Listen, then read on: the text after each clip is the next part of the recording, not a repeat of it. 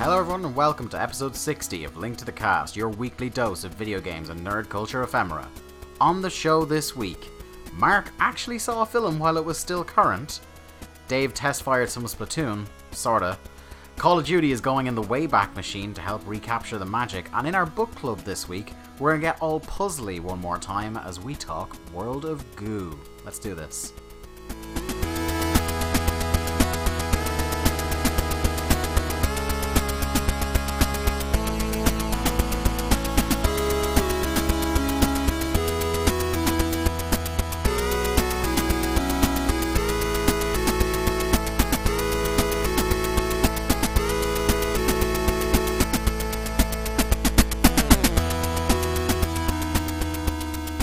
This is Link to the Cast, episode 60, our diamond anniversary. I am your party host, Dave Ryan, joined as I am every week by the platforming prodigy, Mark Robinson. Mark, how are you? Well, I'm halfway out the door of the EU now, so, I'm feeling great. Yeah, well, no, you moved back into the EU. It was a preemptive strike moving to Ireland, so you're still in the EU. Sure, yeah. I'd maybe talk to the embassy and see about that citizenship, because I'm pretty sure at this point we're common law married. So you could probably I claim tweeted residency. I tweeted earlier today that I was going to pop up to the embassy, and the shrug emoji. Yeah, it's just going to be that for an hour. Just speak long enough for them to hear your accent, and they'll go, "We understand. We have a special queue over here." Other than that, I'm fine. I'm okay. How are you? I'm pretty good. The weather is starting to improve. Yes, finally. It is. This is the first Link to the Cast by natural light we've done in what feels like about 6 months. It does bring a different... We normally record at night, so that doesn't help matters. But... It does bring a different light, and I don't mean that pun intended, but it does bring a different kind of light. I feel a little bit more upbeat, a little bit more perky, a little bit more optimistic about... That could be just the ice cream you've just Could had. be the ice burger. Pounded an iceberg like an absolute savage. They're really good. I'll be having one after the podcast. Have you ever had the Oreo kind of variant of an ice burger? I have had, what are they called? I know what you're talking about. I haven't had that specifically, but I've had, there's one, right? There's one ice cream, and I really need to, it's like an ice cream sandwich. You get it in like Spain and Portugal and places like that. Okay. You can get the plain version here, which is kind of just like a chocolate chip vanilla ice cream inside a, like half ice cream sandwich, half chocolate. Ooh, okay, yeah. Sandwich. Yep. But the version you can get on the continent, as they say, it's more like the Iberian Peninsula. Emma, my girlfriend, told me about them first, and she's never found them anywhere apart from like Spain and Portugal, places around that sort of area. In the ones you get there, I'm kicking myself that I can't remember the name of these things now. But they replaced the standard ice cream sandwich stuff with cookie dough, and that. My friend is... I tell you who would probably know that's called. That's the OSW lads. Oh, I was in... So, Feast ice creams here. Yeah. One of the tropes on OSW Review, which you should check out if you like old school wrestling and video podcasts. They're a great bunch of lads. OSWReview.com. Check that shit out. Irish as well. One of the tropes they have on there is noggers. They say greetings noggers at the start of every podcast. Well, that's their Feast ice creams now in the UK and Ireland. That's what they're called. Sure. Probably because the phrase noggers rhymes with something that does not have great connotations. So they probably moved well away from that. But in Czech Republic, they're still called noggers. Yeah. Yeah. Took a picture of one when I was there last time. Howled. No one else got it. Yeah, but it's been a good week. Mark, you actually saw a film. I did. Yeah, you went to see a film. Like, normally if you go to see a film in the cinema, it's like right as they're almost shoving the projection reels out the door because it's nearly out on DVD. I'm having to watch it in the back in the warehouse somewhere before they ship it out. You're not known as, like, I ironically call you, you and Brian, Captain Current. Because both you're not as bad as Brian. Brian, sometimes it takes him, like, years of badgering him and breaking him down to watch something. Oh, I don't know. I came up to you the other day and said, hey, you seen this film Kingsman? It took Brian 16 years to watch Futurama. Well, all right. I mean, it will probably take me just as long with Arrested Development.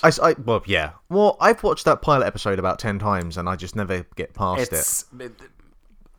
this isn't the venue for that. Yeah, but sure. Just persist, my friend. Trust me. Because I have the time for that. I saw the new Beauty and the Beast, and not Bash at the Beach. Not Bash at the Beach. No, I did enjoy that though. One thing I came out of the film either not remembering or just not realizing is how much I really enjoy the original, and how much of the original I remembered, because it's been at least, I want to say, 20 years since I saw the 1991 original Disney classic. Yeah. I remember seeing Aladdin and The Lion King a lot more frequently. Those are my two. But Hercules. I love Hercules. But there's that period of the early 90s into the mid 90s of just absolute bangers, one after the other. Yeah. Actually, I could say you could probably... There's a documentary somewhere on Netflix about the history of Disney Animation Studios, and about right before Aladdin and Beauty and the Beast, they were nearly closed down. Yeah, I think like The Little Mermaid was either the turning point or I think it must have been around that point, because The Little Mermaid was I think you can add that as like the beginning of the next couple of films with that, and Beauty and the Beast, and obviously Beauty and the Beast is the one that it was nominated for Best Film. It didn't win it, if I remember. Or did it win it? I can't remember. I don't want to say conclusively either way because I don't know for sure, but I'll look it up while you're talking about this film.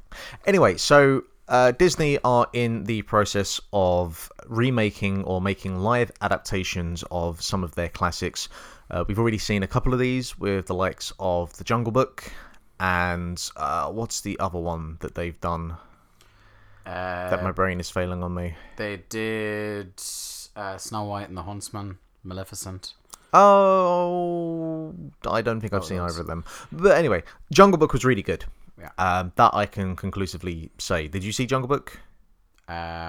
No, I have it on Blu-ray here, and I keep meaning to watch it. Okay, now that film... It's like I think it actually is that stack of Blu-rays. There's a stack of Blu-rays somewhere I have put stuff aside that I have bought it and I need to watch. Now, that film was excellent because the casting was brilliant.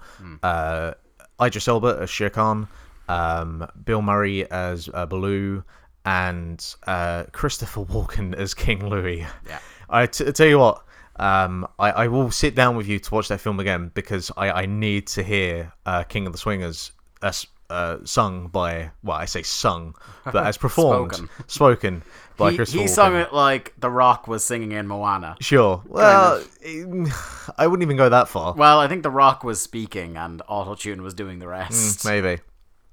So this, I will say this, some of the casting here for Beauty and the Beast is very well done. The key thing here, the difference is that we actually have more, because you say Jungle Book is a live action film, but most of it is CGI outside of the original. Just to cut back in here, the original Beauty and the Beast from 1991 was nominated for 5 Academy Awards. And won 2. It won for Best Music Original Score and Best Music Original Song. Okay, that sounds about right. The song that won was Beauty and the Beast. Sure. 3 songs from it were nominated: Be Our Guest, Beauty and the Beast, and Belle. Strong. So the Gaston should have been that. Yeah, the added difficulty here is that, and this is going to be for all the live adaptations they do, is they need to get people that physically can represent the originals, as well as tonally, or at least have an interesting take tonally, which is what they did. I thought like Bill Murray as Blue was perfect casting, and here Luke Evans as Gaston is like a 1-for-1. There is no scenery left unchewed. Oh my god, he chews it like there is no tomorrow, and it's perfect. The 2 characters you need to nail for a good adaptation of that are Gaston and Lumiere, because they own the fucking screen every time they're on it. Yeah, and Ewan McGregor does an excellent job as Lumiere, and Ewan McGregor and Luke Evans does a really, really good job of Gaston. Like, those two are by far the most enjoyable parts of the film and the best performances. Ian McKellen as Cogsworth is a little bit disappointing. He's a little bit more kind of reined in from the original. And it has to be said that Emma Watson, I don't know whether to say that she was not the correct casting for that role, or that she just wasn't fully into it, or wasn't directed in the right way, because everyone kind of ramps it up to 11, but she kind of besides Cogsworth, whereas she kind of plays it too straight laced. Yeah. Well, like she's probably the least interesting character in the animated one as well. I wouldn't go that far. I out of like the three main characters of Beast Belle and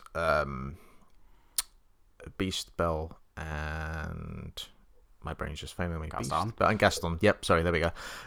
Yeah, I guess you could make that argument, but the problems with Emma Watson here is that obviously she doesn't have the vocal range. Mm-hmm. So, and you know, back in the day with the live, the cartoons and the musicals, they just got the best voice actors. You know, didn't matter what they look like, for better or for worse, they got the best voice actors. Mm-hmm.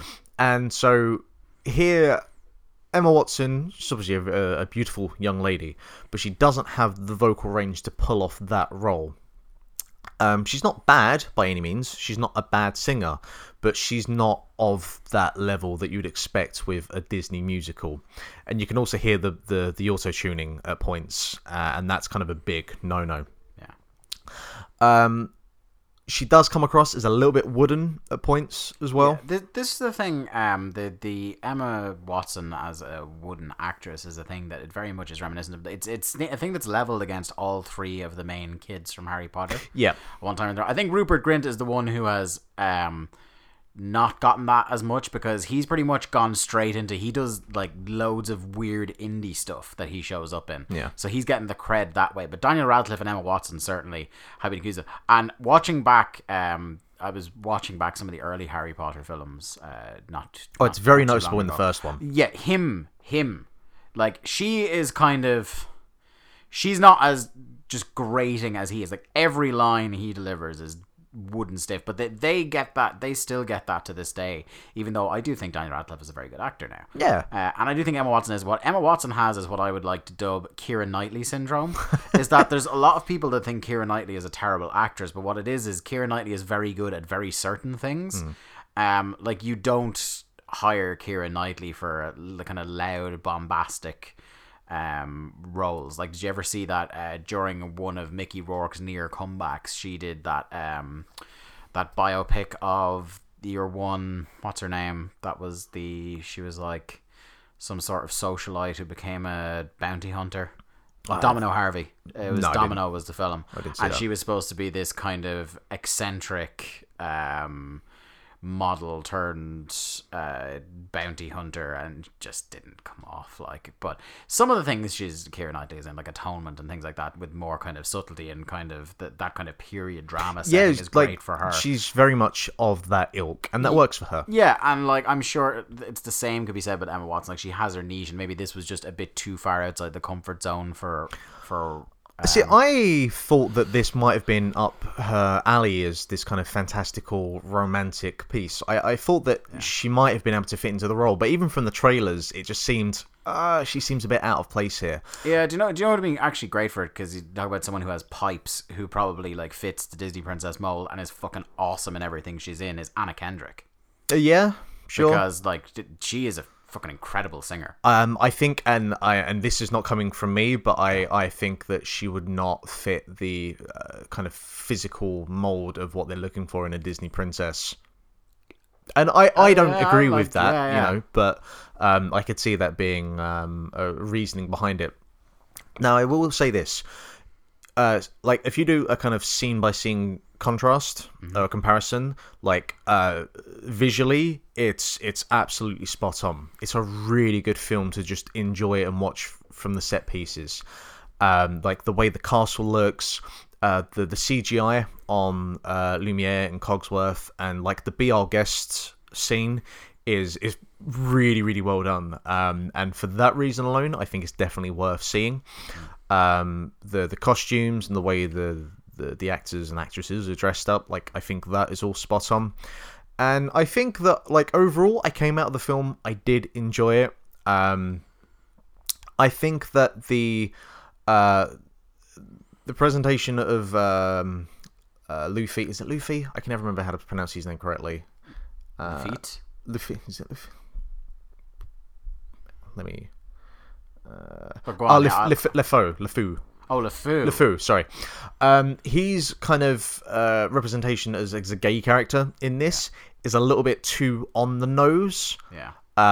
Like, I see where they were coming from, and when you think about it, it's like, well, of course that makes sense from the way that he is in the cartoon. You know, this just kind of sheer admiration for Gaston. It makes sense, but they do play it a little bit too on the nose. And if I was gay, I would probably come across Does it come across a bit panto, like a little bit too kind of overplayed? Yeah. No nuance to it. No, it's like the subtlety hammer is you are bashed with it. You know. I suppose that's the problem with being peripheral to Gaston, is that there's no subtlety around Gaston at all. So it'd be weird to have Gaston being so bawdy and out of his box mad, and then like a real understated sidekick. Yeah, so, I suppose that's kind of difficult from a narrative standpoint. So like if I was gay, I might have come out of that feeling a little bit offended. But for the direction they've gone, the way LeFou is played by Josh Gad, he plays it as it is intended for that role that he's been given, and so that's a really enjoyable performance.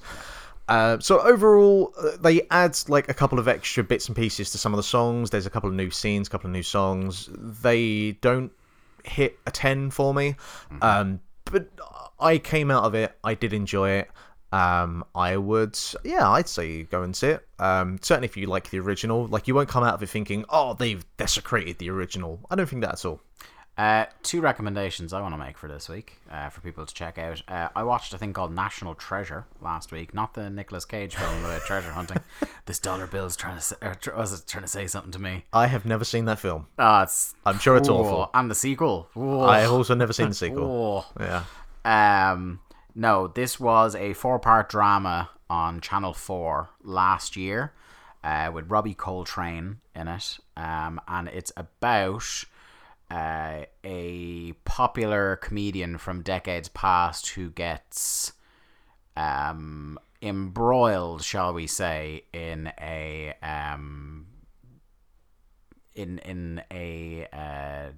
rather torrid scandal of possible rape and abuse. Oh, okay. It gets very U-Tree, shall we say. Right. Like, there's a great line Robbie Coltrane utters. He's sitting in the back of a taxi in the first episode, when the press are really starting to pillory him, when this stuff starts to come out that the police are investigating.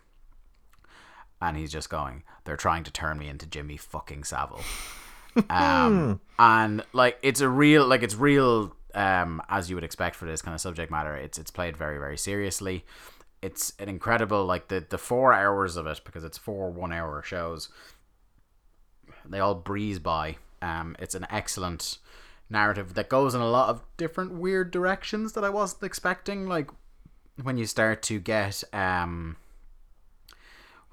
bit deeper on his relationship with his wife and his relationship with his former comedy partner, and their daughter, who has an unspecified mental illness. Things start to get really weird and unusual, and what I really like about the show is that it keeps you in a state of doubt pretty much the entire way through as to, did he actually do this, or is this a kind of because they're like, as many horrible stories as there's also like a culture, in kind of tabloid culture, of people selling stories that may not necessarily be true. So you're kind of, there's a lot of subtle things that Robbie Coltrane does and says and things, because you follow him for most of the show, where you could read into it, okay, he definitely did it, or no, he can't have done it, because even in private moments, it's not like he's sitting there like Robert Durst in The Jinx just going, yeah, I did it. You really don't know pretty much the whole way through, even though the show follows him. It's very, very cleverly done, so I would definitely recommend that if you're looking for some sort of short form drama to check out. The other thing I want to peep on this show is, I don't know if you heard of it, this is the new podcast phenomenon that's sweeping the world, is S-Town. Brought to you by the producers of This American Life and Serial. Okay. This American Life, which is the most popular podcast on the face of the earth, and has been for God fucking knows how long. Not Bruce Pritchard's Something to Wrestle With. No, funnily enough, no. The Ira Glass documentary series that kind of, they're little short form audio documentaries that kind of, what I always describe them as is finding fascination in the mundanity of life, because they will find somebody in a kind of line of work or a way of life that you would think, how could this possibly be interesting in any way? And then within a half hour or an hour, you're just super into this fascinating look at this person's life. Like, it could be a guy who just I remember listening to one, I don't know if it was one of them or Radio Lab, it was definitely a short form audio documentary I listened to about rival ice cream van owners, that you would think that sounds like the dullest thing in the world, but it's fucking fascinating. And then Serial, which completely blew up a couple of years ago. Yeah. The unsolved murder, the maybe unsolved murder of a young girl, Heyman Lee, and the imprisonment of her ex-boyfriend under the assumption that he did it without any necessarily hard evidence, and whether a botched defense is what cost him his freedom as opposed to him actually doing it or not. So those two, and that was a This American Life production, but the crew that work on Serial and the crew that work on This American Life got together and they made this thing called S-Town. All 7 parts of it dropped yesterday, so this was a new kind of like almost trying the Netflix model for a podcast, which is an interesting way to do it. They dropped all 7 hours of it yesterday. I listened to it pretty much all through yesterday when I was doing my errands and stuff around town. Gotten towards the end of it now, and it's really incredible. Like, it starts off with the premise that there's this journalist that works for NPR that gets repeated emails from a guy in Alabama saying that there's wanton police abuse happening in here, and there had been some news stories about, like, there was a sheriff or an assistant sheriff who had been forcing sexual favors to get people out of parking tickets and things like that. And there had been rumors of widespread corruption down in this place. It's Bibb County in Alabama. So this guy is emailing him saying there's a guy in town who has some shall we say, some links to not only the sheriff's department, but various white supremacy groups, Alabama, big shocker, that killed a guy. And the police covered it up. And everyone in the community knows about it, but everyone's afraid to say it. So the journalist comes down to investigate this. And he comes down to investigate it. I'm not going to, like, guiltily say where it goes, but that's just the starting point. It goes in fucking so far away from that. The murder or alleged murder is only really the hook that gets the journalist into this. But what actually ends up happening is that the 7 parts are more dedicated to this guy who emailed him. John's his name. Who he goes down to, who's this mad eccentric character who's an horologist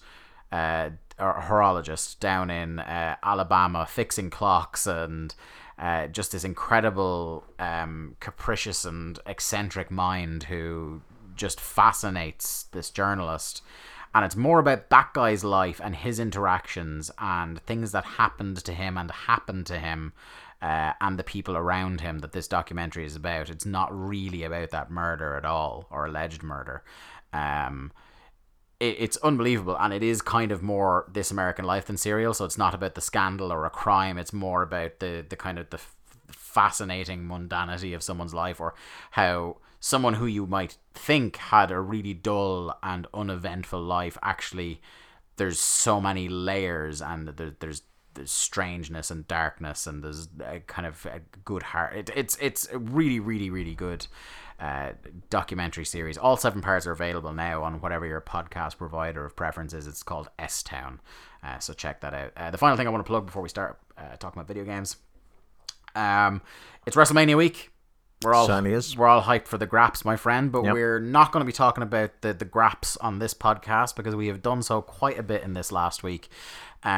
Check out our podcast feed if you haven't downloaded already, or go to linktothecast.eu, because we have a 2-part preview of WrestleMania 33 and all related kind of independent shows and events that are happening around WrestleMania week for you to indulge in, and who knows, we might even do if there's enough to talk about, we might do a post WrestleMania podcast maybe as well. And thank you to everyone that's already listened, because absolutely, yeah, the numbers have been good. It's popped some numbers, so obviously people are liking that content. We've had some discussions about possibly doing kind of periodic wrestling podcast when in the link to the cast feed when there's sufficient When the things to talk time is about. necessary, Yeah, you know? yeah. It's not a real weekly thing. No. No. The no. other thing I want to pimp, because I keep meaning to mention it, is that if you want to listen to more of me talking about the wrestling, I've been on WrestlingObserver.com the last couple of months on the Dr. Keith Presents show, hosted by a good friend of ours, Alan 4L, talking the road to WrestleMania. Him, myself, and the great man that is Justin Shapiro. Now it is, I think one of the episodes is free. The rest of them are behind the paywall over at WrestlingObserver.com. But go over and check those shows out if you want to hear more of us talking about the Graps. And if you do like it, go and give that money to the big Dave Meltz. Yes, gave it to Big Dave. What a lad. Yeah. Yeah, right. Playing this week. Hey, check it out. I learned the baseline from Final Fantasy II.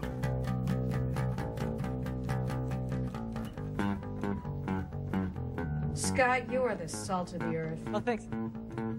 I meant scum of the earth. Thanks.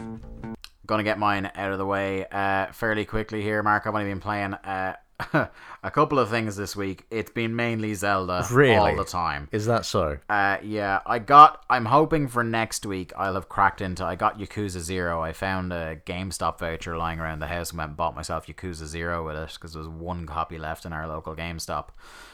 So hopefully I'll talk about Yakuza 0 next week. But Zelda, Breath of the Wild, unless it falls off a cliff, and that's not Link falling off a cliff many times. I fall off happened. so many cliffs in that game. It's not even funny. Unless that game falls off a major cliff from here on out. I have already put in, by the way, I'm at about 45 hours in this game so far, and I am nowhere in terms of full completion. That upsets me so much. I am at about 35 to 40 of the shrines out of 120. I have maybe 50 of, or I think we're 900 Korok seeds, but they're not necessarily, unless you want 100%, you don't need to collect Korok I have seeds. only ever 100%ed Ocarina of Time once with everything that game's to do. I'm not doing it for Breath of the Korok Wild. seeds is adding inventory slots for weapons, but they max out at a certain point. I think you only need to collect about 200 to 300 to max out your inventory slots. Anyway, and then there are these things you'll see in the promotional material. There are these things called divine beasts, which are in the game. The lore is that they're old, these old kind of. I was saying to you yesterday, I don't want to call them robots, but that's essentially what they are, because there's no wiring or mechanics in them. But they're like these ancient stone beasts that are piloted, that were guardians of Hyrule back in the day, but Calamity Ganon has taken them over. So you don't have to, but to aid you in your battle against Ganon at the end, it's encouraged that you reclaim these beasts one by one by one. So I've only done one of them out of 4, and the one I've done, looking it up last night, because I've been going guide free so far, looking it up, apparently the one I did is the easiest one. So those beasts are the way they get the standard dungeons into Zelda. I say standard. So the beasts, actually, when you go into them, are big fucking dungeons that you have to work your way through, and at the end there's a boss. So like the old Zelda formula. So they are the big dungeons, and the shrines are more like bite-sized dungeon puzzles. Mm-hmm. And I think it's a really cool model for doing it. But that game, yeah, like I said, unless it falls off a cliff towards the very end, it's going to be on par with Witcher 3 for my game of the generation, and is going to be rapidly going up my favorite games I've ever played. I can't even put into words how much I love that game, and I'm a very verbose man, my friend. I'd really like my Switch now. I know. The other thing I've been playing, and I don't really have a lot to say on this, but just to kind of mention that it's up and I've been playing it a little bit. The Testfire beta for Splatoon 2 went live last weekend, and I played a little bit of it. The servers were temperamental at best, but that's what they haven't just opened it for a full weekend or anything to let people in. What they're doing is they're doing targeted appointments to try and really stress test the servers. Yeah. So everyone deliberately hops on at the same time, and they try to figure out the ways in which the servers are breaking. I can kind of see why they've done that. It's a smart. It doesn't from the gamer's perspective, it's very frustrating. But from Nintendo's perspective, it makes absolute sense. Of course, yeah. I think maybe the better way to do it would be like to appease everybody would be to have it open for the whole weekend, but to have maybe like some sort of events going on at targeted times, some reason for people to definitely be on at a particular time. But yeah, it's more Splatoon. It looks prettier. The music is still absolutely banging in Splatoon 2. I only really played with the new Splat Dualies, which are the dual weapons in it. How does the control scheme work? I turned off the motion control straight away and it was fine. Okay, fair enough. Yeah, fair enough. I was afraid that it was going to make me aim with the motion controls, and I hate motion controls. Yeah. I've turned off motion controls because you can aim with the motion controls in Breath of the Wild as well, and that just annoys me. Yeah. So I turned it off straight away. Controls fine, feels fine when it works, obviously. It's a bit chaotic having like 4v4. I think it is. Maybe it's 5v5. Definitely at least 4v4. It's a bit chaotic. The map I played on looks really cool as well. Yeah, what I got to feel from, because I wasn't like, I like Splatoon, but like you got really into Splatoon for a while. A lot of people did.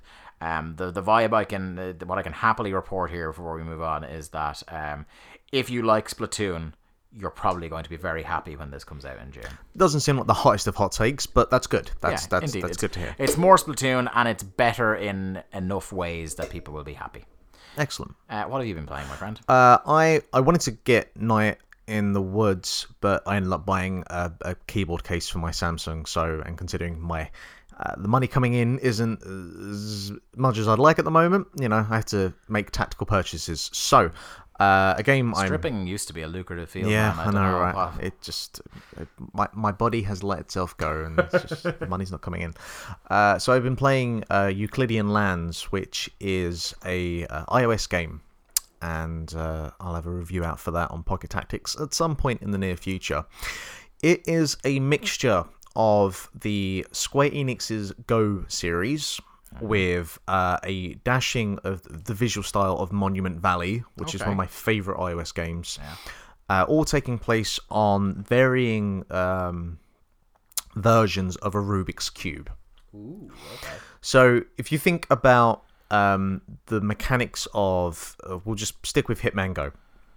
You're on a kind of grid-based platform, and you can tap the screen or move like one grid at a time, with the idea of taking your opponents out by kind of coming around them from the side, kind of like a sort of a chessboard with a goal to reach at the end. This takes that, but it adds the Z-axis, essentially. Right. You now can move around on this 3D platform. You can't move from, say, one face of a Rubik's Cube onto the other side of the Rubik's Cube. But what you can do is, if you have this platform that's split into 3 different rows and columns, as you have on a Rubik's Cube, you can actually swipe one of those rows or one of those columns around. So if you are in the middle of one face of the side of this cube, you can move yourself around to the next face of this cube by moving that row around. And that is how movement works, essentially. You can move yourself on a face on the grid within, say, those 9 spaces, but you have to flip the whole cube around, or that layer, or that row, or that cube, that column, to get to the next side if there is an enemy on that side that you need to take out. And so you need to take out all the enemies on that level before the end goal, which is signified by a red circle that will start to glow once you've taken everyone out, to move on to the next level. And so, as with the Go series, this is by a single developer, by the way. This is nothing to do with Square Enix. This is by a guy called Miro Straka, who has a degree in architecture, and it clearly shows with this game. So the levels expand, and you can have a look online and see kind of some of the environments you have to work around. Kind of different obstacles get in the way. So like the theory of a Rubik's Cube is greatly expanded upon. Enemies can start moving, and they will start kind of tracking you down. They will start to have... exactly what I was thinking was Rubik's Cubes aren't complicated enough. Yeah, I know, right? Well, you don't have to try and match up colours or in a row or whatever. and it's really good. Like, as I said, I adore Monument Valley. It's easily one of my favorite games on iOS. This takes that visual tone and palette, and adds a different kind of puzzle element on top of the Go series with, a Rubik's Cube, and I think it's great. I think it's it's one of those games that just feels right at home on touchscreen devices. It's not particularly demanding or powerful, so most kind of devices should play it. It's only a couple of quid, which is good as well. And there's 40 levels, and so it should, you're looking at about 3 to 4 hours if you're being smart with it. It's a game that you can't really brute force your way through. Like, you have some puzzle games where you see the puzzle in front of you and you just need to do it, but the effort is in just getting on with doing it. But here, you kind of have to think a little bit more laterally about how you get from one enemy to another. As you move yourself around onto a cube, like you don't just kind of swipe it and it just automatically clicks the row or column into place. You can gently slide it around so you can see where you're going to end up and if you're going to be in the firing line of an enemy. So you can keep that in mind and kind of preview and see where's the best place for you to end up, which makes it a little bit more slower paced, but it makes it more tactical. And it's really, really good. I would definitely recommend. Okay, cool. Let's move on to the news. News on the mark.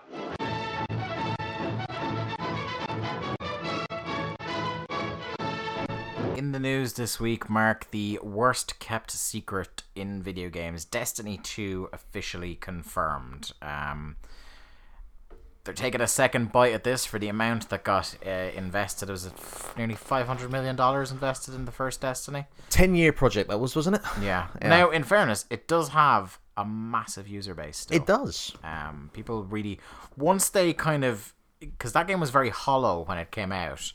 There was nothing really to do, and there was some terrible voice dialogue in it, and all sorts of things. But when they got in and fixed the stuff that was wrong with what was there, and they actually started adding things like the Taken King and Vault of Glass raid and things like that, by the end, people kind of came around on Destiny. A lot of people liked it. Like, I remember playing it quite briefly. I had it for about a week when it was still, there was nothing there to do, and I got bored of it and got rid of it.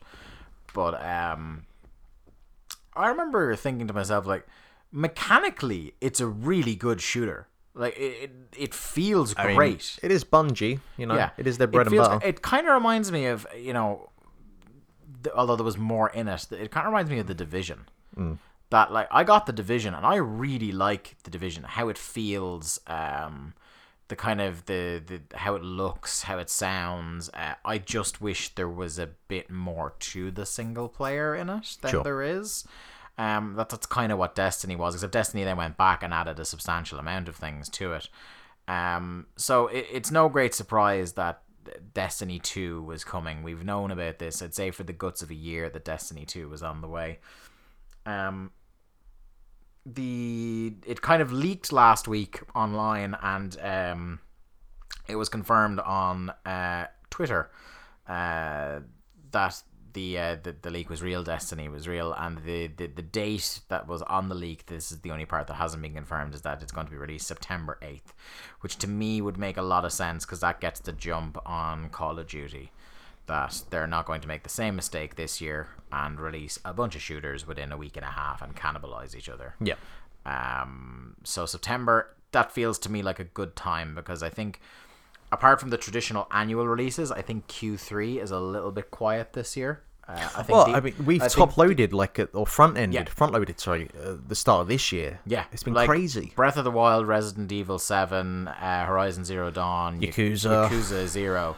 Those are just the big ones. Like, you can then break it down into smaller games, and it's been like... We've got Yooka-Laylee coming soon. Oh, man. I think the only huge Q3 release I have circled in the diary is Shadow of Mordor. Yeah. Or Shadow of War, should I say. Shadows or something. I don't know. Sure. Sure. That's pretty much the only one, and then whenever they feel like releasing that South Park game. Yeah. Which could be any time. I've heard some news that some outlets are cancelling pre-orders, but this is a thing that does happen when a game gets delayed. I'll be keeping an eye, because I have it paid off, because I wanted to get the original one because you got a free port Sure, of yeah. the first one. So I'll keep up to date, because if they cancel your pre-order in the store and refund you, you get an email from Sony about it. So I'll let you know if that happens. Well, I think that was from like actual outlets like Game and Well, and they the did it like, with so- Hitman. Sony cancelled all the pre-orders. Oh, did they? With Hitman, Okay. yeah. Interesting. When it moved to the episodic thing, they cancelled all the pre-orders straight away instead of taking, because it was still the same price to buy the whole thing, but because there was even a slight change to it, they cancelled all the Sure, pre-orders. which is the right thing to do.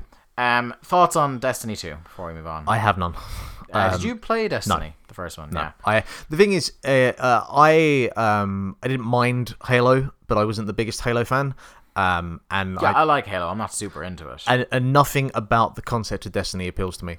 A big online shooter. I really hope, because you always want to see people do well. I hope for Bungie that this is to like Destiny 2 is to Destiny 1 what Titanfall 2 was to Titanfall 1. Sure. That come up second chance in the batter's cage and you knock it out of the park. Well, I mean, to be fair, I would say Destiny was a success to a degree. I don't know if it was to what Bungie and Activision wanted it to be. Their grand scheme of this 10-year IP. I think they might have been a little bit too ambitious. Yes, especially because if it comes out on September 8th, that will be 3 years after the first one. Yeah. So in those regards, it's a failure. Yeah, and what worries me about that as well is like the one drawback I have that's kind of ticking Destiny players off a bit is that you can't transfer anything. They've confirmed that you can't transfer anything to the sequel. So it would still sort of half fit inside the 10-year idea if you could port everything over to Destiny 2 and just keep going, but you can't, seemingly. Although they've released the final update for Destiny 1 this week, and I did laugh because they put back in Peter Dinklage's voiceover with the worst line in the history of video games. Do you remember what the line was? No. That wizard came from the moon. An actual line in that game. Great. They had to remove. I think they full on removed Peter Dinklage from it, didn't they? And Nolan North re-recorded all the lines. I remember something like that. Yeah. I don't know. It's not a game I keep up to date with. Yeah, to be moving on. honest. Speaking of Activision, Call of Duty, another leak. This is everywhere is leaking this last week or so.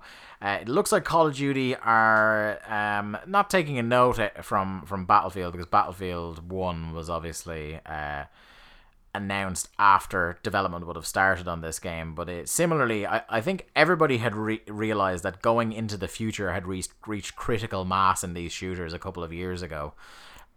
Once you've headed into space, you're pretty much. So Sledgehammer are up for this year because they have the 3 studio development rotation, and it's Sledgehammer's turn this year, and it looks very much like it hasn't been officially confirmed, but a bunch of sources have independently confirmed to Eurogamer and a bunch of other outlets that this year's Call of Duty will be Call of Duty World War II. What I like about this is that Activision Suits recently reassured investors that COD would head back to its roots. Now, if it is officially confirmed that it is World War II, this is the third time that they have headed back to their roots. Well, what they said about their roots was, like, they clarified that statement about their roots was that it was boots on the ground combat. That it wasn't going to be like orbital strikes and space and shit like that. Sure. That it meant it's going to be guns on the ground, proper kind of like basically a game that feels like modern warfare, even if it isn't modern warfare. I played World at War the last time they ventured into World War II, and it was okay. Yeah, I liked Medal of Honor games back in the day, so Yeah, World War yeah. II is an aesthetic that I Sure. get on board with. And it's been a while. I think really the only major game that has done World War II in the last little while is Wolfenstein, and that doesn't really do World War. It does, but it doesn't. Yeah, just kind of grading on a curve. That does a very highfalutin Mecha Hitler sort of way Sure. of doing World War II. But I mean, that might have happened, yeah, who knows? Who knows? I wasn't there. Were Exactly. You? Sometimes it feels like I'm that old. you know what? If people can try and claim that the Holocaust never happened, we can say that World War II happened in a completely Mecha Hitler exactly. definitely happened. Yeah. Yeah. So Call of Duty World War II. It's definitely it piqued my interest a little. As in, it would be a strong consideration for when it heavily drops off in January sales, because it's a campaign that I would be interested in playing. Yes. I still would. You could not pay me any sum of money to hop on multiplayer online on a Call of Duty game. No, nowadays. I mean, part of me has no desire to ever give any kind of money to that campaign for the to that franchise for the gross mishandling around the reboot or the remaster of Modern Warfare. yeah. Like for that reason alone, I don't want to go anywhere near that property. Yeah, this will be when it's heavily discounted. I would consider it. It's not. They're not getting a pre-order. They're not getting a day one. Maybe, but the simple thing is, like, I haven't come away from a Call of Duty game feeling satisfied with its campaign since the original Modern Warfare. Yeah. And like the gameplay of those games, I feel is still stuck. And I mean, the last one I played would have been Black Ops 3. And the gameplay still felt stuck in, okay, you clear out a room and then you have to move forward before the AI decides to come with you. And it was just that with a series of increasingly more colourful animations and set pieces. That, for me, is the key thing that Activision and Sledgehammer needs to work on, is doing something different with the gameplay. From what you've told me about the way that Battlefield 1 feels and how that is, I think Sledgehammer needs to take a real close look at that and really kind of go back to getting that authentic feel of World War II, if that's the route that they go down.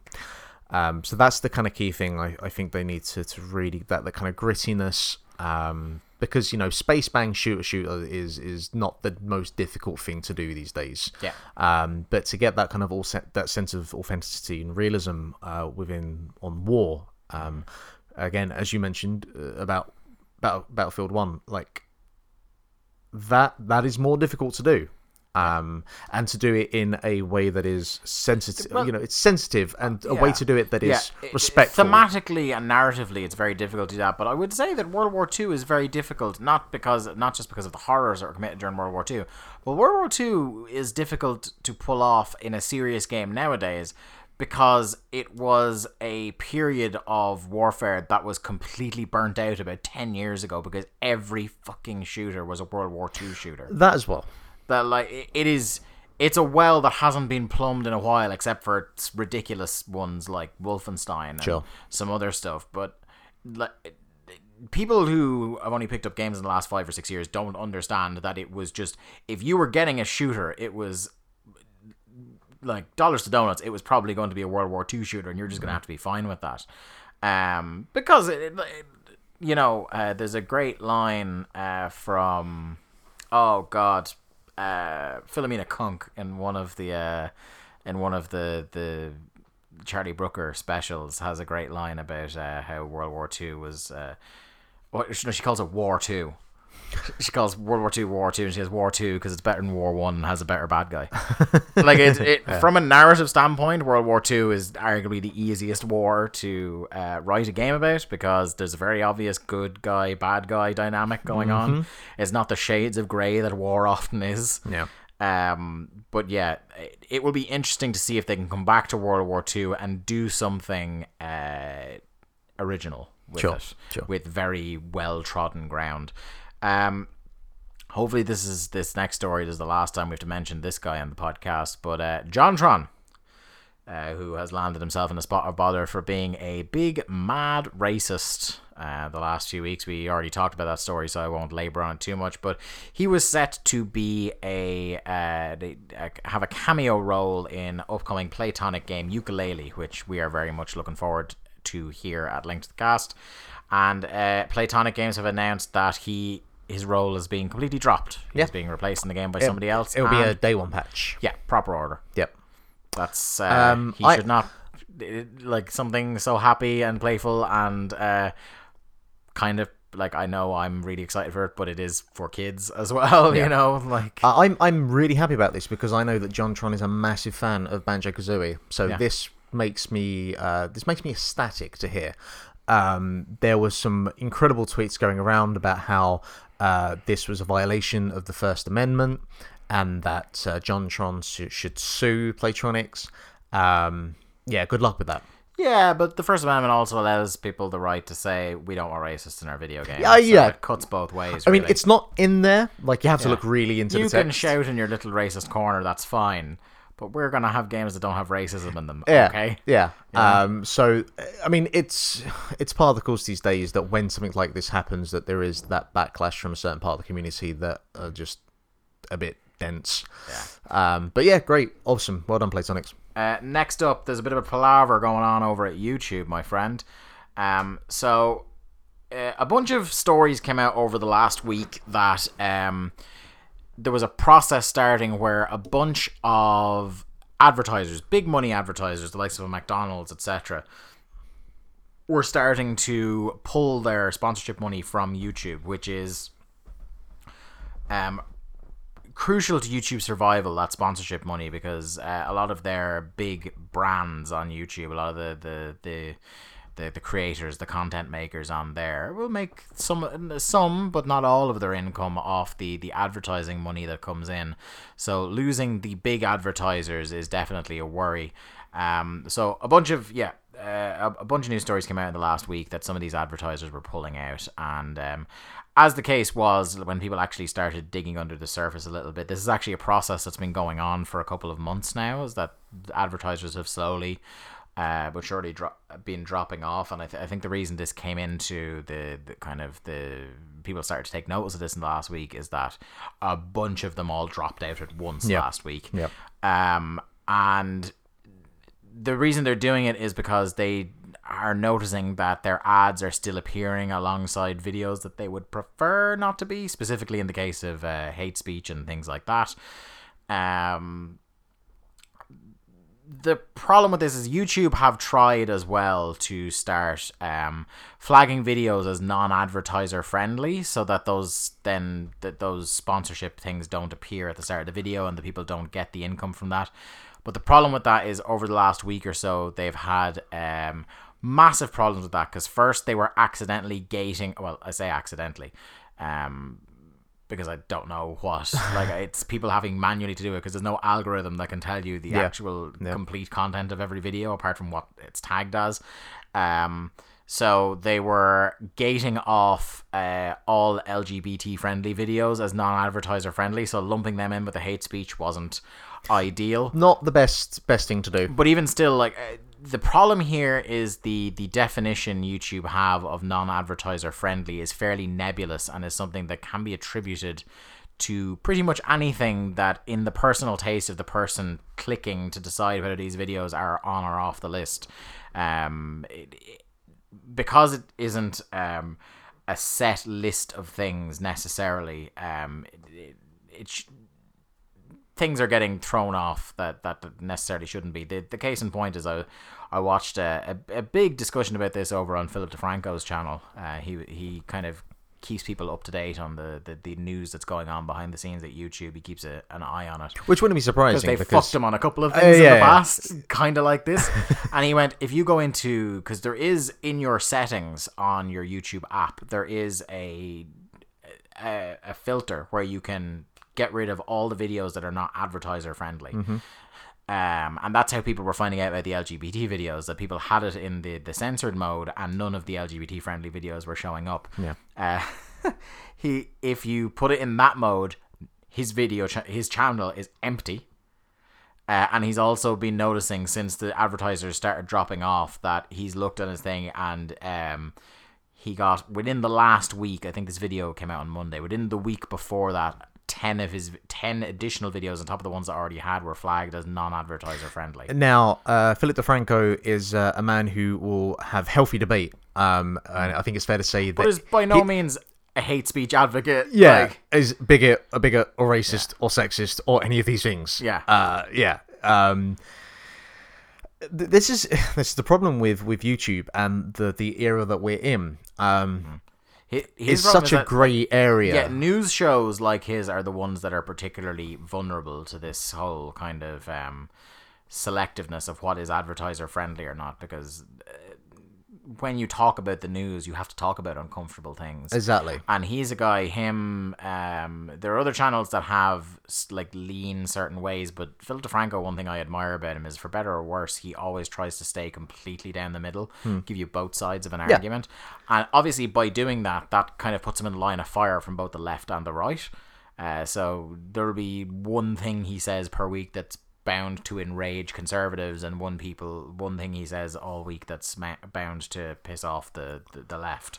Well, I don't think he's as bad as your man Boogie 4521. No, but he doesn't, like, he's one of these people that from the content I've seen, like, he will claim objectivity but not necessarily be objective. No, he is very much subjective. Yeah, but Boogie's trying to be everyone's friend, and in the process managed to put on the same level bigotry and feminism, which was yeah, what stuff. Sorry, like, because he's racism, definitely like, he's feminism. a complicated figure on YouTube as well, because he's also been an advocate for some like important discussion topics as well, particularly kind of domestic abuse and things like that. He came from a really bad background where, like, his mother psychologically and physically destroyed him over many years and gave him a lot of psychological issues.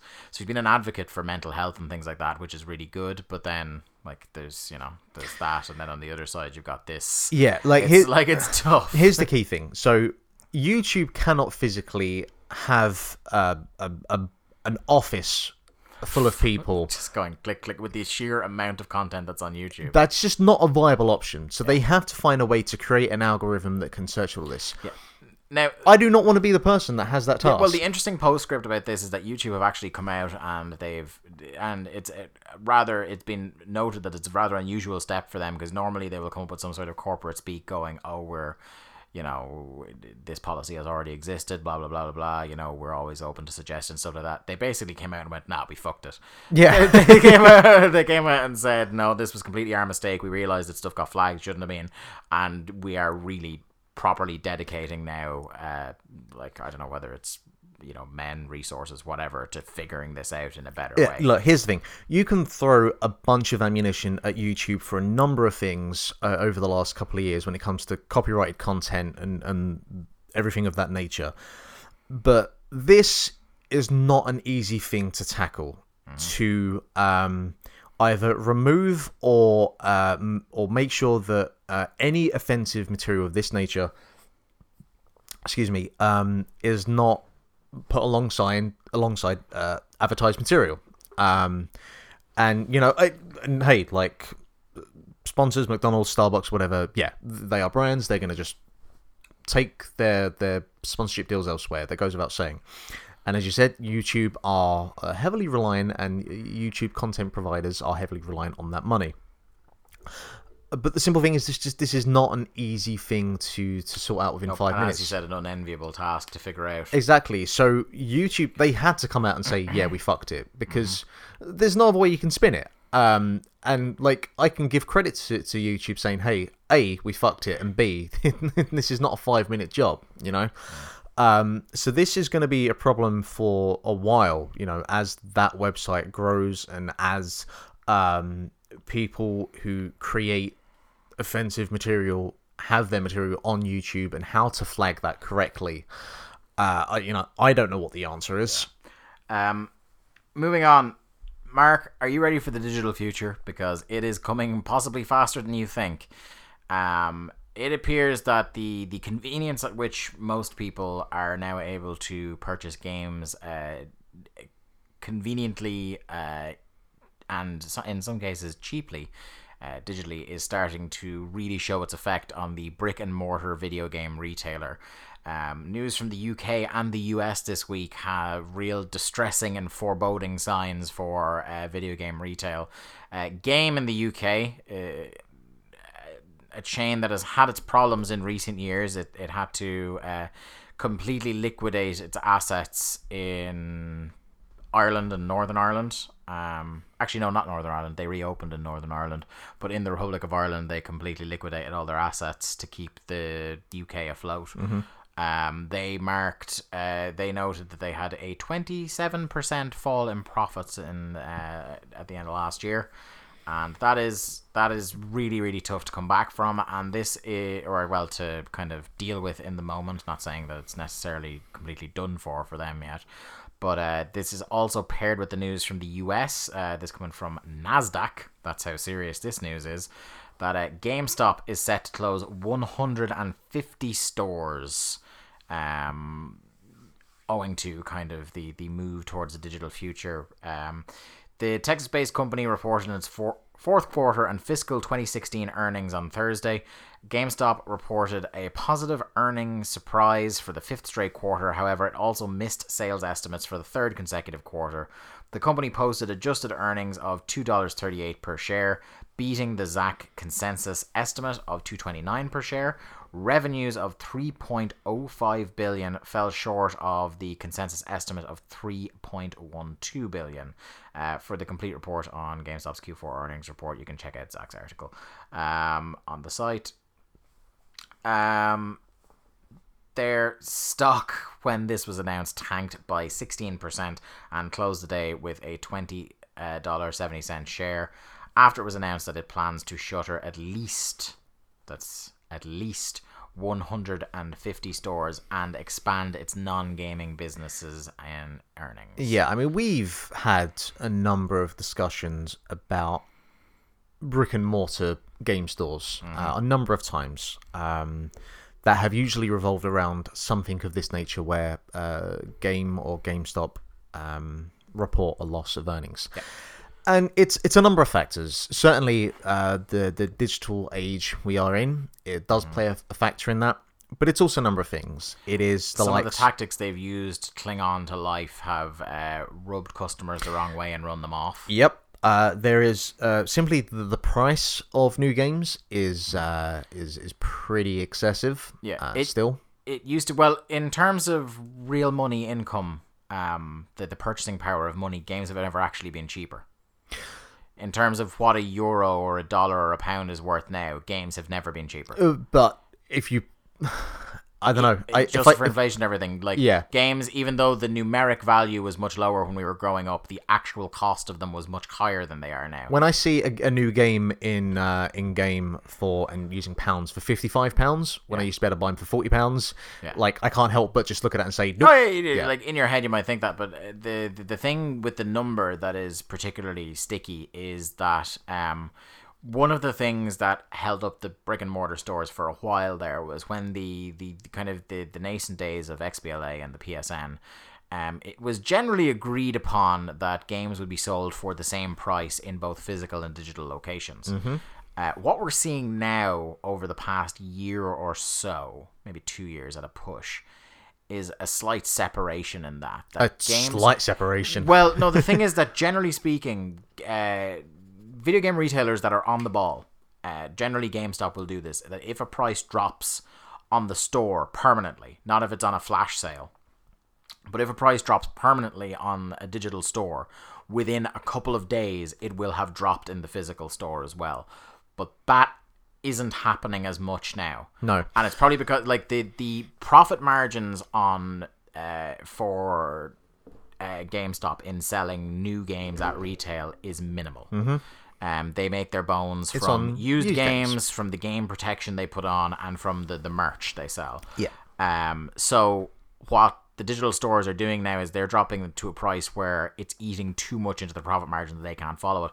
Case in point, this week I said I picked up Yakuza 0. Now I picked it up physically because I had that GameStop voucher I found. That's the only reason I picked it up now, because otherwise I would have waited a few months until there was a sale. It was $64.99 retail to buy physically, and I believe it's either $59 or $54.99 digitally, which is like €5 or €10, which isn't, it's not a massive discount, but it's still a noticeable difference. I think the other thing as well, there's two other factors. One is the likes of the supermarkets that, and I imagine Walmarts for America, that are able to have these games at a slightly lower price, and this goes for games, films, albums, books, everything. They can afford to have these products at a slightly lower price because they can get people in and hope that they'll pick up 2 or 3 other items. I worked in retail. That was always the selling tactic with this kind of thing. The thing that's keeping the video game retailers, the specific video game retailers, the 2 things that are keeping them on life support at the moment are one, a combination of convenience and loyalty. Is that I don't know if I walk into a Tesco that I'm going to be able to pick up game X, or that the people working there would have brand knowledge that I could, if I had a question. I don't generally, because I'm well up on this sort of stuff. But if I was if I was a parent buying the new gadget for my child, I would think I have a much better chance of the people in GameStop understanding what I think the child is looking for than the people in Tesco. So there is a certain amount of loyalty there. To a degree, yep. And even like walking in, if I'm looking for Yakuza 0, I am not in my wildest dreams thinking that Yakuza 0 is going to show up in a random Tesco, but I will know that either they will have it in GameStop or that they will be able to order it within a couple of seconds for me. I think that it depends on the size of the Tesco or Sainsbury's or whatever in mind, because the Sainsbury's I used to work in was relatively big, and so we had a kind of pretty large collection of games. Well, so that's entirely down to the size of the store. Well, that said, the largest Tesco in the Republic of Ireland is in Naas, and they have fuck all. Yeah, well, again, now having worked at Tesco head office, that doesn't necessarily surprise me, because the nearest Tesco to me back home is the biggest one in the country and had fucking everything. Yeah. But with that said, their core focus is going to be on the big games each year, your FIFAs, your Call of Duties, whatever. Yeah. The other thing that keeps them on life support is this thing, and the retail does help with this somewhat, and so does Amazon, but it's the idea that if the platform holders, if Sony, if Nintendo, and Microsoft in the morning found out a way to ensure that they would still manage the same console sales physically without those stores, then those stores would be done for. Yeah. But it's just that there is no... You have to sell the consoles physically. Amazon... People will buy consoles on Amazon, but with the shipping price and things like that for like a heavy package, that's not as ubiquitous. And again, stores, supermarkets, they have their supply as well, but like the supply and demand is nowhere near. It's a limited supply, and they don't have the infrastructure set up like a video game retail shop would for the kind of pre-ordering consoles and things like that. Like they do. Some of them do have it, but it's not a thing where they're going to get a huge amount in and be able to fill out the demand for it. No. It's not on the same level. It's a small kind of, because video games are just a small part of their business, it's entirely more, for better or for worse, it's entirely more kind of central to how GameStop is run. So it's a more kind of how do you put it? A more kind of industrialized process. I think as well, and you mentioned it earlier, these ideas of flash sales and the frequency of what they happen, and B, the time scale, the span between when a game is released and when it appears on a flash sale. Yeah. That time is diminishing. You know. Yeah. Another thing, it should be said before we move on. Another thing that gaming retail shops will be thankful of is that the global spread of high-speed broadband is not as fast as Sony, Nintendo, or Microsoft would like it to be. Because there is still a huge number of people who either don't have, like a surprising amount of people who wouldn't have an internet connection, and a huge number of people who would not have an internet connection or a broadband package suitable for downloading 50, 60 gig games on the regular. So that definitely helps stop the bleeding a little bit. But this will definitely be one to watch, because I think the next 3 or 4 years are going to be very interesting to see how these retailers pivot. We've already seen with GameStop how they're basically half merch, half video games nowadays in the UK and Ireland. Yeah.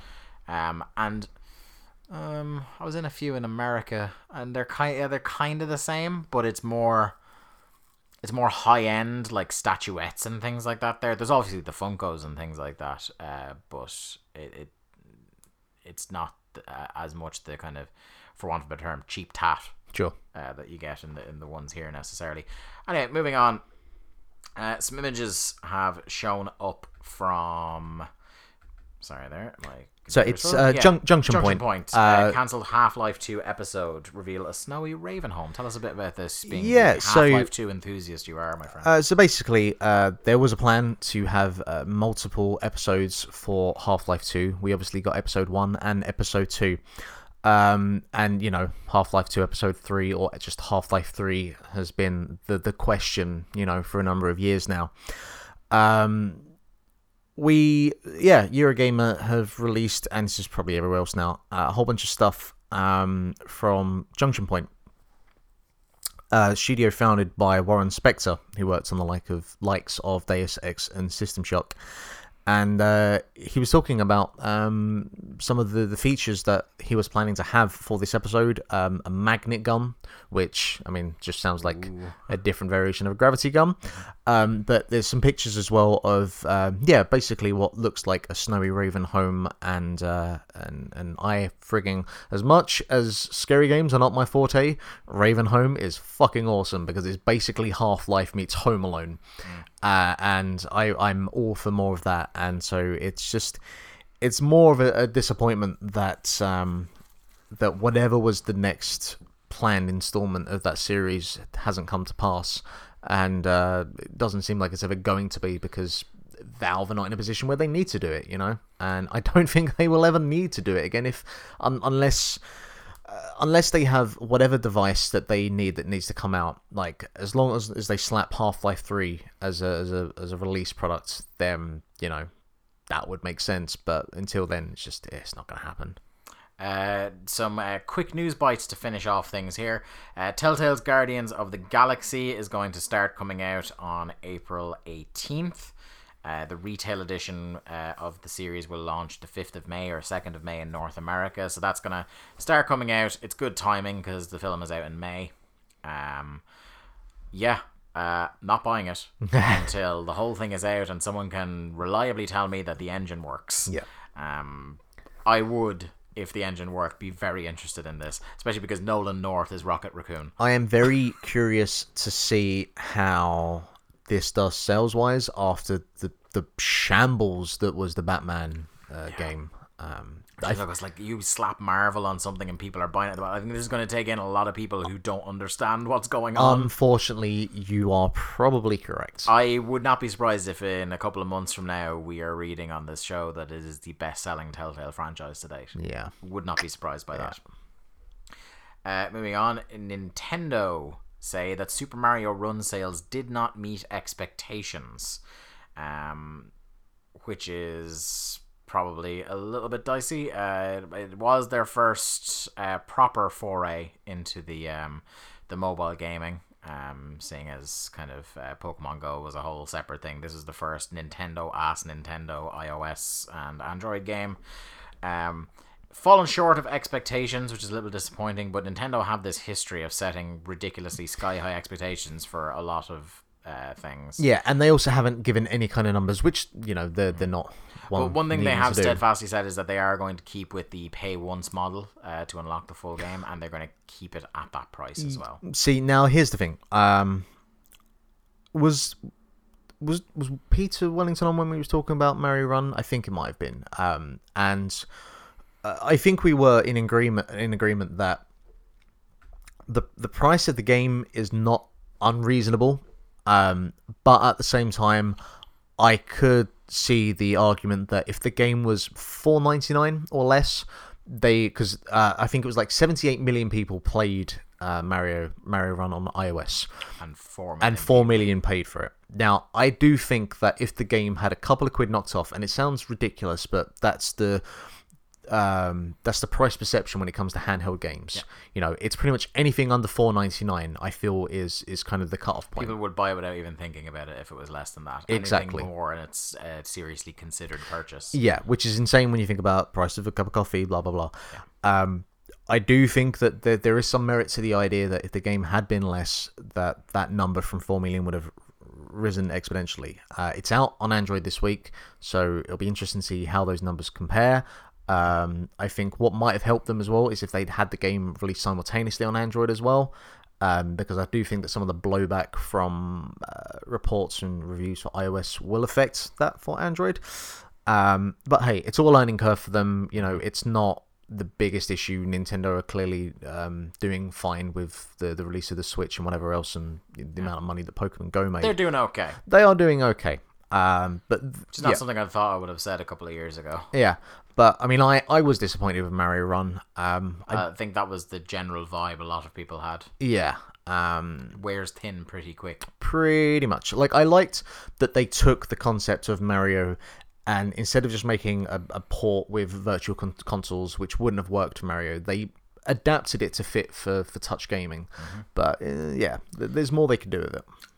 Some stills have emerged from the new Tomb Raider movie, and two things should really kind of assuage concerns that are going on there. Because the two existing Tomb Raider movies, for want of a better term, are dreadful. This new reboot stars Alicia Vikander. Are you familiar with Alicia Vikander, my friend? Nope. She is the star of possibly the best sci-fi movie of the last number of years, Ex Machina. Which you should very much check out. It's up there on the shelf. Yeah. Check that out. So she's a really, really good actress. Has a lot of buzz about her at the moment, so she is starring as Lara Croft. And the other thing that should assuage concerns, because this is a franchise that does veer into the ridiculous sometimes, is that I think, Mark, you might agree with me that looking at these three images, the one that NME released and the two that GQ did, that this is very much following along the lines of the rebooted version of Tomb Raider as opposed to anything approaching the original version. Not really the hottest of hot takes there, let's be fair. No, but that's definitely the way they should have gone with it. It shouldn't be campy action. No. I really like the turn they've taken with Lara Croft in the new games. There's a significant lack of Rimmer or Daniel Craig, and I think that's for the best. It does star, as well as Alicia Vikander, it does star Walton Goggins from Justified and The Hateful Eight, and he's very good, and he's the villain, so that's going to be a cool scenery-chewing performance, I would expect. Yeah, look forward to that coming out in hopefully the relatively near future. Finally, speaking of films, Jumanji. As a film Were you from a my childhood, Jumanji fan? I really liked the You're film. damn and right, and the animated series. Yeah, buddy. That and the Wild Thornberrys back in the day. So, Jumanji is coming back, and I suppose in some ways, thankfully, it's not a reboot, because how the hell do you redo that Robin Williams performance as the cast of the live action remake of Aladdin are going to find out in the next couple of years, I imagine. Yeah, all right, Jesus. But they are doing a sequel instead of a reboot. And it's being the actual... I didn't realize that the full title of this film is Jumanji: Welcome to the Jungle. And it's funny because it stars The Rock, who was in a film called Welcome to the Jungle, which is not very good. No. Do you remember his first non-Scorpion King film, wasn't it? I was just going to say, do you remember Sean William Scott? Yeah. Christopher Walken was in that as well. So I was actually talking to Brian about this the other night. I was like, he was in two very similar looking, two films relatively close together had very similar looking kind of promotional material. One was Walking Tall and one was Welcome to the Jungle. I said, which one was the good one? And he was like, which one did you think was the good one? I said, the one where he has the big stick. And he goes, that's Walking Tall. Walking Tall. Or Walking Tall, yeah. Walking Tall, the one where he just puts a fucking wampin on people. But yeah, so The Rock is in this. Kevin Hart is in this. They're kind of buddy of late because they were in Central Intelligence together. It also stars Karen Gillan, what of the Doctor Who, and Jack Black. And the storyline is, interestingly, that they are... Instead of... The reason I bring this up, not only because Jumanji is a beloved childhood favourite, but because instead of being a board game, Jumanji is a video game in this sequel, which is odd. And the idea is that they get ported into this video game and take on sort of, when they get brought in, they're teenagers in the real world, but when they get sucked into the game, much like in the first one, in this, rather than being their teenage selves, they take on adult avatars of kind of stereotypical video game characters. So you can see that, just looking at the images here, there was controversy over the outfit Karen Gillan was wearing. There was a lot of stories about that. As it turns out now, from some of the things that are being said about the film, it's because it is a character that's basically lampooning the old style of Lara Croft. Yeah. Which you can, like, looking at her gear there, you can see that is a deliberate It's very Lara Croft sure. reminiscent. and very much if I would bet if I go see that film and close my eyes when The Rock is talking, it would basically be Nathan Drake. Just looking at him there. I'm not rushing sure. out to see this one. I'm not sure. The Rock is even in. We were talking about this last night, myself and Brian, when we were talking about those two movies. The Rock is entertaining even in really, really bad movies. Did you see he was in what was it? The sequel to Get Shorty. Be Cool. I think I saw that. He was a gay guy with an afro. I did not see that one, no. And he had a weird suit. Yeah, he's brilliant in that. He is also probably the best part of the horrible Doom film. That's saying a lot. Yeah, and only for two parts, and it's the first person sequence, which is amazing and proper Doom-like, and the bit where he finds the BFG, and he said, BFG, big fucking gun, which is like campy and ridiculous. So The Rock is always entertaining. Man, he's been in some bad films. Yeah, he has. Jack Black, I like Jack Black in certain things, and in certain other things, I really don't like him. Why the fuck was he in Kong? I love you hate that film. Why is Kong? Yeah. I haven't talked about that movie on the show, have I? No. I should talk about that next week. Yeah. Jack Black in certain things, like, my God, like Tenacious D. I love Tenacious D. School of Rock, amazing. High Fidelity. Yeah. High Fidelity is incredible. I think it's fair to say that Jack Black works best when he's just being Jack Black. The Neverending Story Part 3, where he's the school bully. Mm-hmm. Which people forget sometimes. Jack Black is great in some things, terrible in others. So, and the same can be said for Kevin Hart, I suppose. Karen Gillan, apart from Guardians of the Galaxy, this is her big breakout role. Probably, it's the one that's going to get her on the radar, where she actually looks like herself and not an alien. Yeah.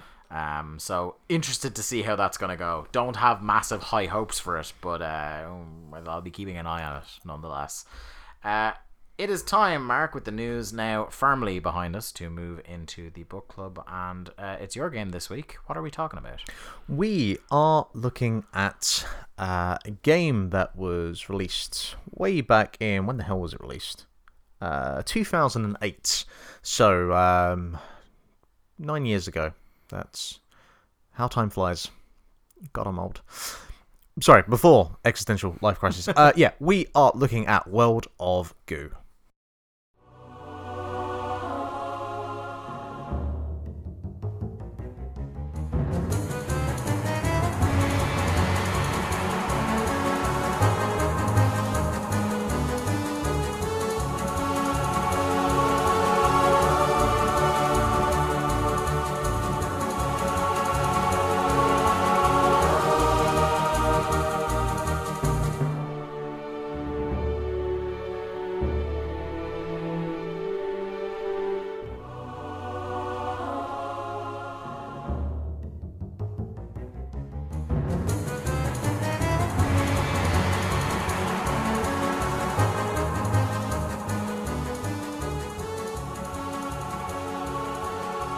World of Goo is a puzzle video game developed and published by independent game developer 2D Boy.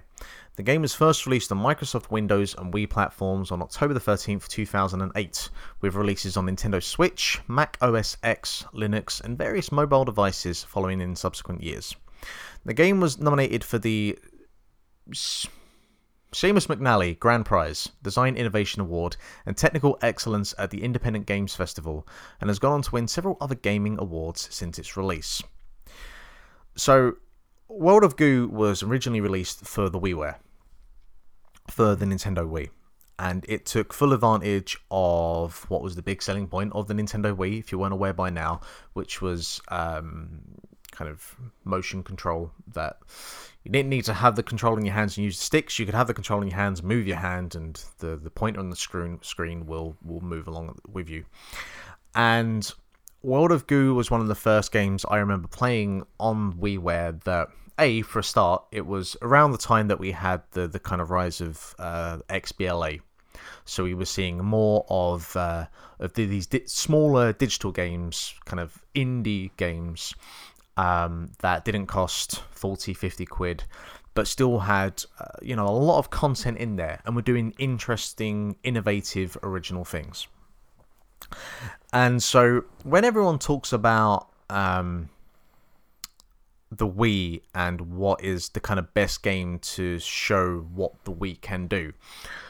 Everyone thinks about Wii Sports, and that is still the definitive kind of game to go to when you talk about, what is the best way to show someone who's never played the Wii before, doesn't know what it is, what is the best game to show them how the Wii works and how the controller works. Wii Sports is still the one to go to. But another game that people don't think about for showing how you can, point at the screen and you can move around the screen, I think World of Goo is a really good game, a really piece of software for that purpose. The game is built around the idea of creating large structures using balls of goo. And the game is divided into 5 chapters, each containing several levels.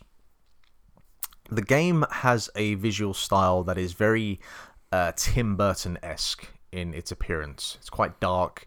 The music sounds at points somewhere between the Batman animated series and Dexter's Laboratory.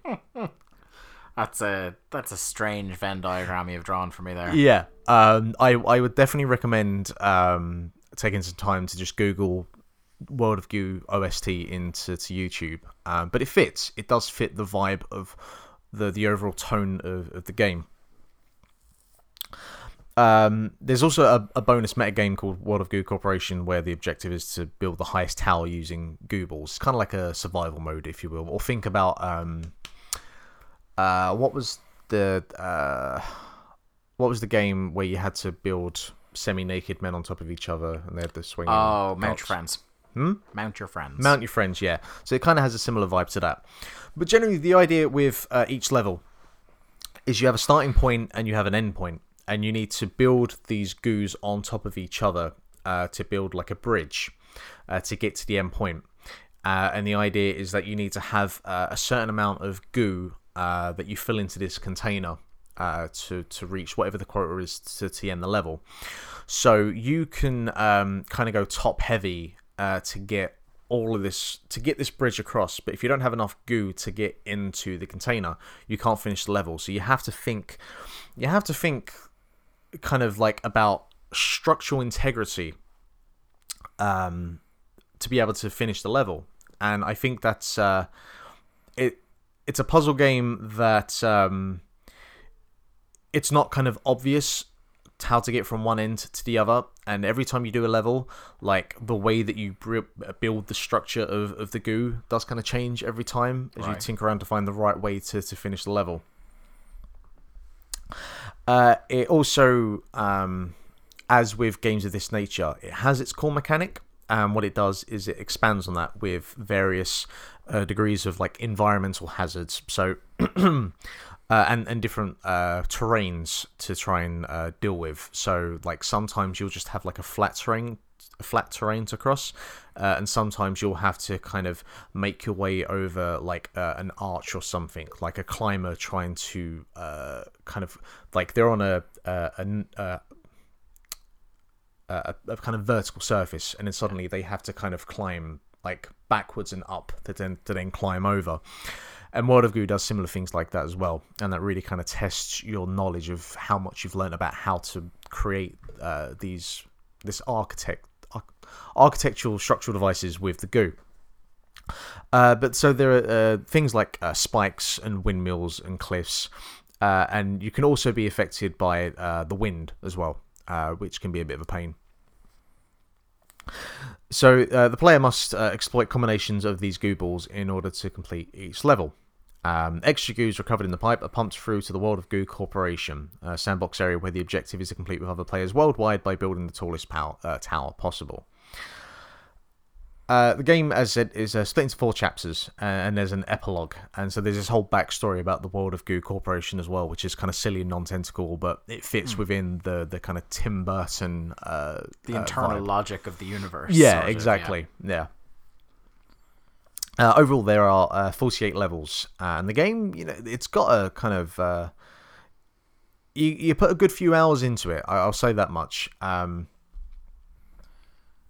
Sorry.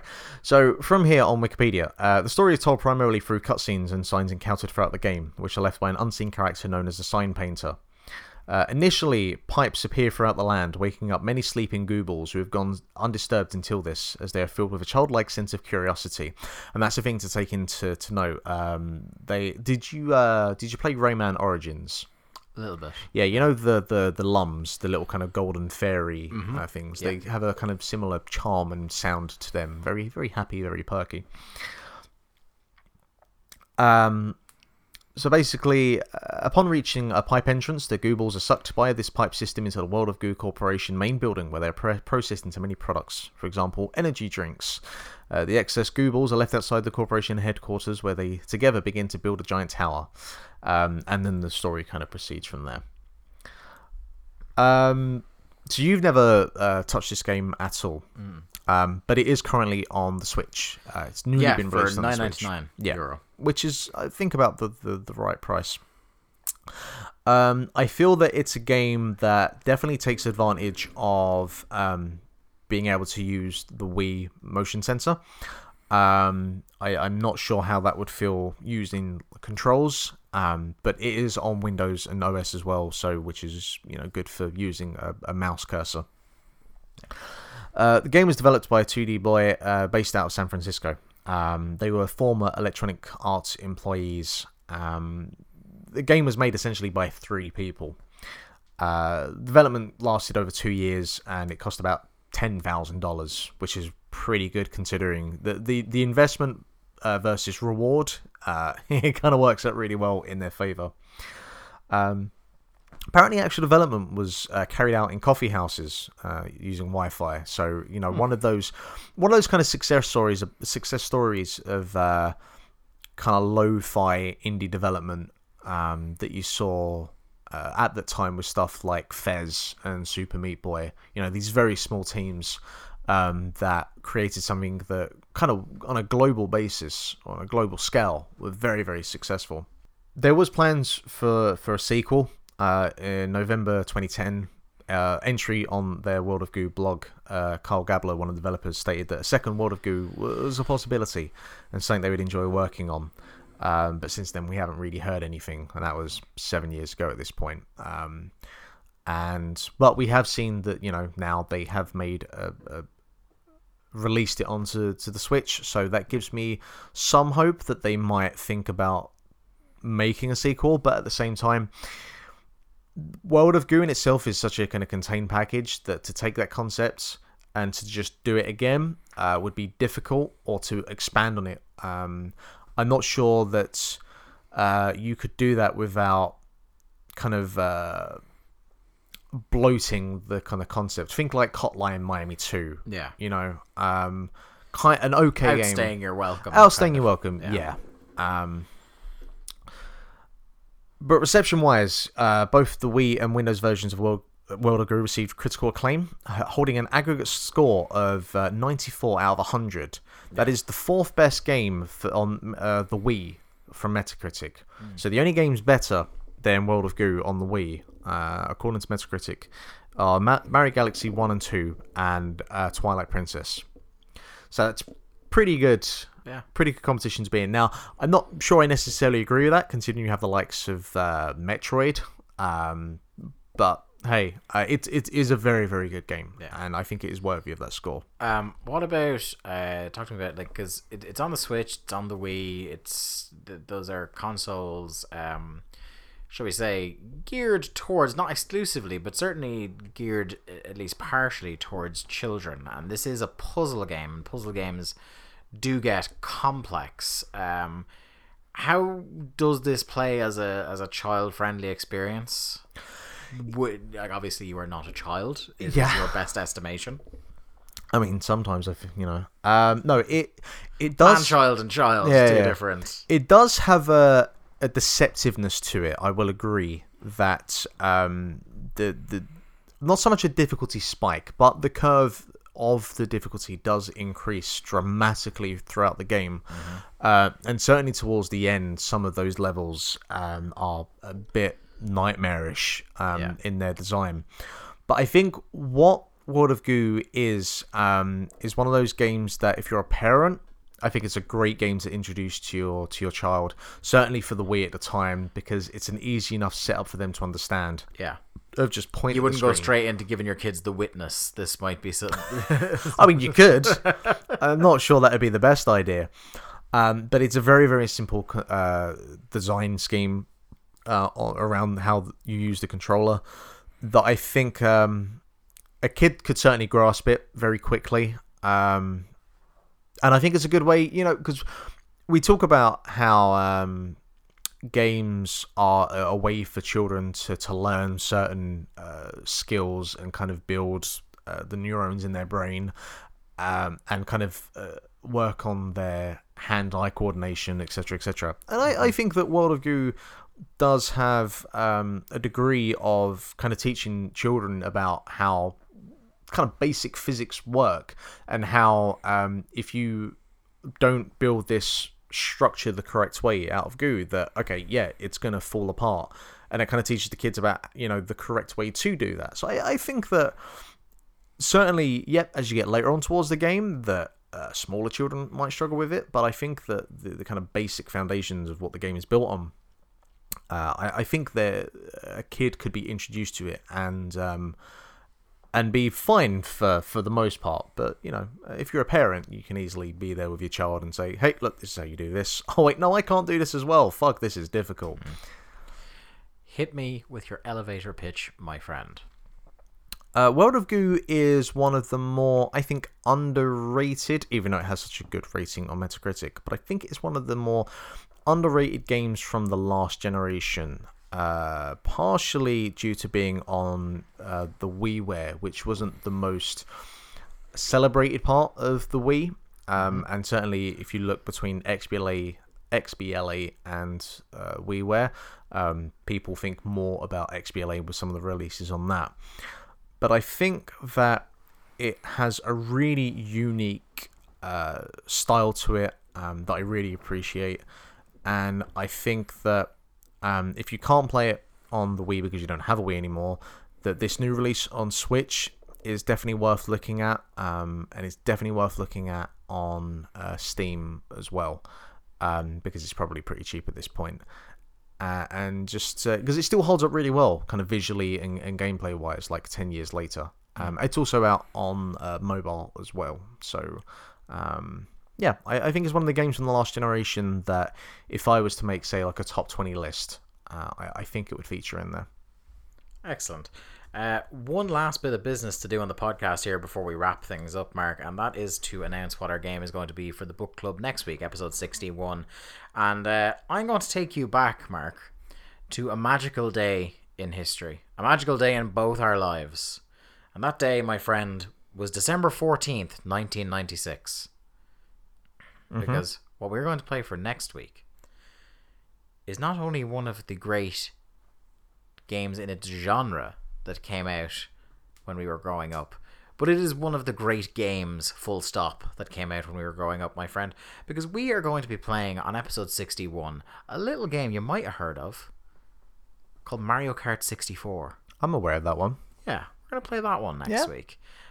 So check out episode 61, Mario Kart 64, coming out next week. That is going to do it for episode 60 of Link to the Cast. This podcast is available on SoundCloud, on iTunes, on pretty much any podcast platform. We do have the iTunes subscription link in the on the SoundCloud page. I've been meaning to add either the SoundCloud, or not the SoundCloud, sorry, the iTunes link or the RSS link in our bio on Twitter, but I will do that soon. So yeah, iTunes, SoundCloud, any podcast provider really. Just search for Link to the Cast. Give us a subscription, a rating and review. It all helps us out. Get our search engine optimization banging up there. The website is linktothecast.eu. That's where the show notes, etc. get posted, and sometimes there are pictures of Curtis Axel pointing at Link to the Cast sign in the distance. It's the content you ask for. Yeah, exactly. That's the kind of top-notch professional Photoshop quality images that you want from Link to the Cast. If you want to get in touch with us privately, you can email us at linktothecast@gmail.com, and we will get back to you, both myself and Mark. Troll those emails, and you'll get a reply off one or the other of us. Social media, though, is probably the snappiest way to hear back from us. We are facebook.com/Link to the Cast and at Link to the Cast on Twitter. Those are your best ways to keep up to date date with all the content that we are producing. Content out the wazoo we have from Link to the Cast. I'm at Dave Ryan IV on the Tweet Machine, and Mark is at Lithium Project on the Tweet Machine. Find us talking about the Graps all week long over there if you want to follow us on this WrestleMania week. We stream video games, Mark, over at twitch.tv/Link to the Cast, and archive them later on YouTube. If you just search for Link to the Cast, either separate words or all as one word, Link to the Cast, whatever way you choose to use your search functionality. We have a weekly video schedule. Monday, Wednesday, Friday, you're getting hot video content from us most weeks. Mark on Mondays is the Monday stream. What's the sitch? It's just a blank screen at the moment.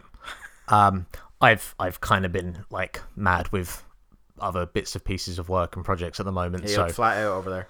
Yeah, a little bit. So Mark on Mondays has been on the more quieter side of things recently. On top of that as well, I was planning on streaming Night in the Woods, but I didn't actually get around to buying it. So in terms of content to actually put out at the moment, yeah, it's a bit quiet at the moment. You gotta do what I do. I do a lot of them. Download all the videos and just because, just in case. I need to have that block of time to do that. So yeah, just I'm a bit busy at the moment. So yeah. Wednesday is Retro Corner 64, our little series where we chronologically look at every single N64 game released in PAL regions.